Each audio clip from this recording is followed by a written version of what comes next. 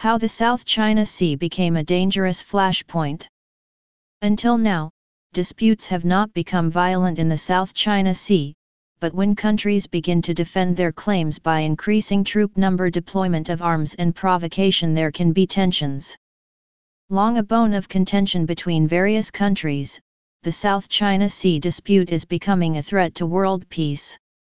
China's aggression and hostility towards neighboring nations are raising eyebrows around the world.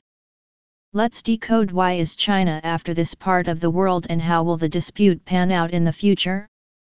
Have you ever heard about the Fiery Cross Island?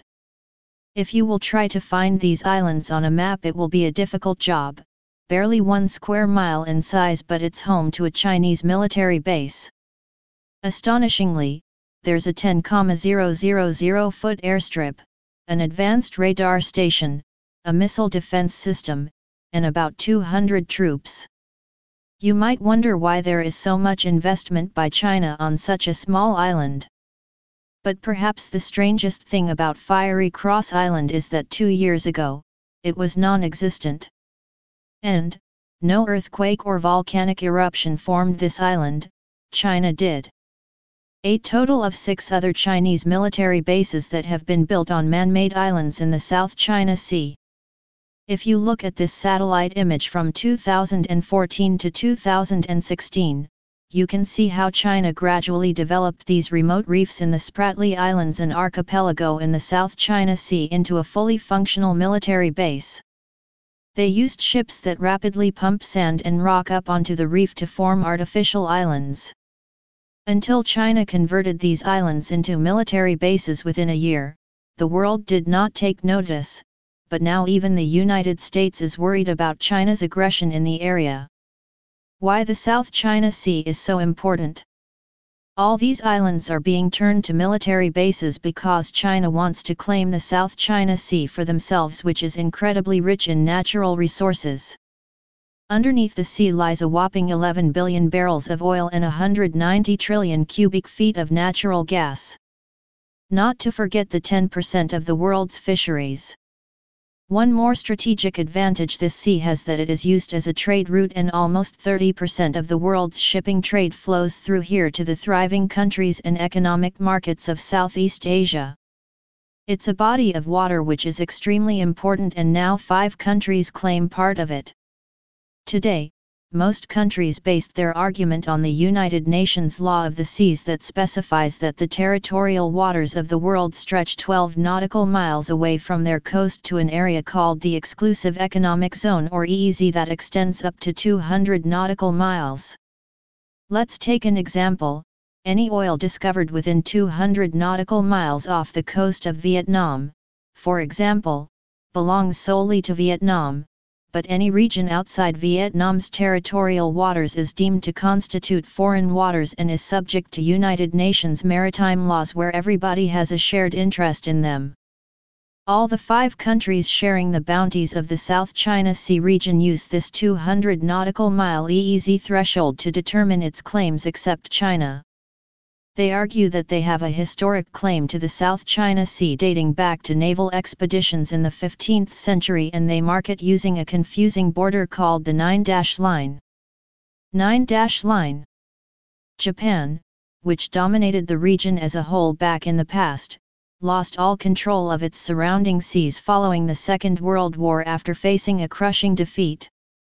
China saw this as an opportunity to claim the Sea of South China by drawing on the map that made 90% of the South China Sea theirs and was called the 9-line. And in 1973, when the United Nations established the 200-mile EEZ, China stuck to its own 9-line, and chose to provide no clarity as to its limits in the South China Sea and ignored other countries' claims. Now that takes us to the islands of Spratly. This is a small cluster of islands that are scarcely populated, collectively in dispute between China, Vietnam, the Philippines, and Malaysia. These small groups of islands sit in the middle of the South China Sea, which has strategic and symbolic terms.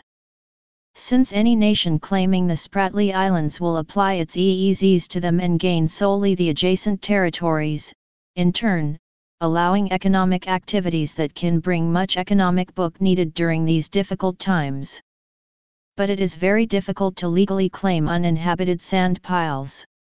Some nations have built small buildings and ports and even stuck a few people on their claimed islands, but China believes they have all the Spratly Islands, which bring us back to why they build the islands. Therefore, in these new artificial islands, they are setting up military bases, and they have moved the argument to a new level, showing how China is likely to defend its claims with force. The current scenario: China has argued that the EEZ is equivalent to the territorial waters, but maritime law forbids it. China does this because, if its argument is accepted, then it can claim sovereignty of all the waters extending 200 nautical miles from every island in the South China Sea it builds or has built in the near past. The result is that China would exercise sovereignty over roughly 90% of the South China Sea and will be able to flow of ships and ultimately the world trade. As 30% of ships that the world's goods is shipped through the South China Sea, it is imperative that these seas routes, which are common to the world, remain free of any dominance and free for safe passage. The US took note, and being the lone superpower in the world and its enormous navy defends the international water while the US has no claim in the China Sea, it chose to keep out of any dispute of late, but recently it seems there would be a confrontation with China. On the other hand, China considers the American presence in the region to be an invasion of its backyard. They too are prepared to aggressively defend their military bases and claims in the South China Sea. Until now, disputes have not become violent in the South China Sea, but when countries begin to defend their claims by increasing troop number, deployment of arms and provocation, there can be tensions.